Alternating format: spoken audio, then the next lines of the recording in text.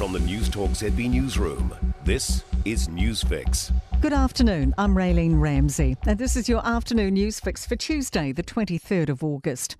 The Prime Minister says it appears today's anti-government protest remained peaceful and lawful outside Parliament. Up to 2,000 supporters crowded onto the Beehive's lawn in a rally that included the announcement of a new Freedom political party. A self-styled People's Court also took centre stage with a fake judge presiding. Jacinda Ardern says by all accounts the protest seems to have gone by without much of a hitch. That's pleasing, perhaps somewhat smaller than people may have anticipated, but ultimately peaceful and lawful. Meanwhile, Jacinda Ardern says she accepts things can be learned from the Gaurav Sharma saga, but nothing justifies his behaviour. He's been expelled from Labour's caucus after explosive public allegations of bullying and gaslighting in the Beehive.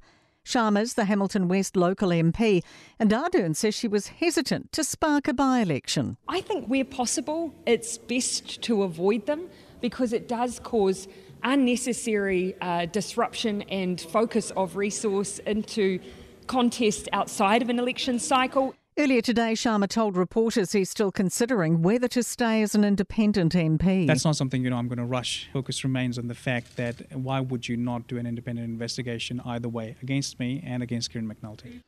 The Independent Police Conduct Authority has ruled police weren't justified in using a dog to arrest two youths last year. A dog handler tracked down the pair after they'd abandoned a stolen car last August.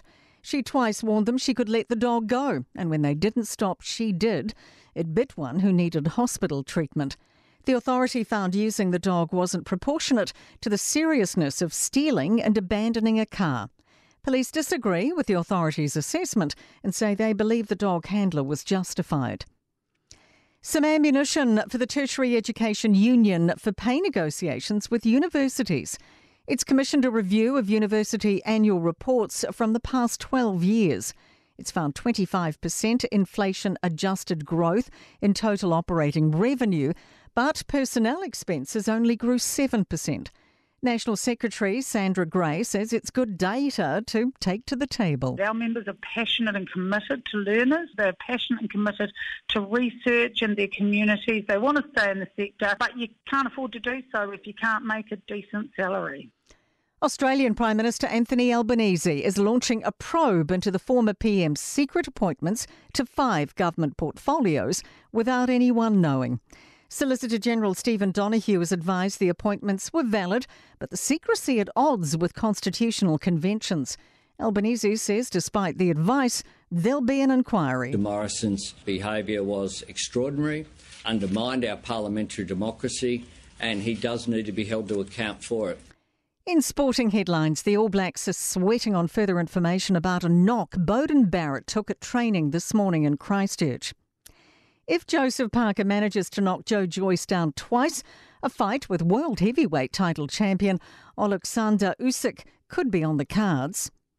And India Paige Riley has been named in the Football Ferns for the first time since switching her international allegiance from Australia to New Zealand. I'm Raylene Ramsey. That is your latest news fix, and we'll be back with the next update tomorrow morning from the Newstalk ZB Newsroom. For more news, listen to Newstalk ZB live on iHeartRadio.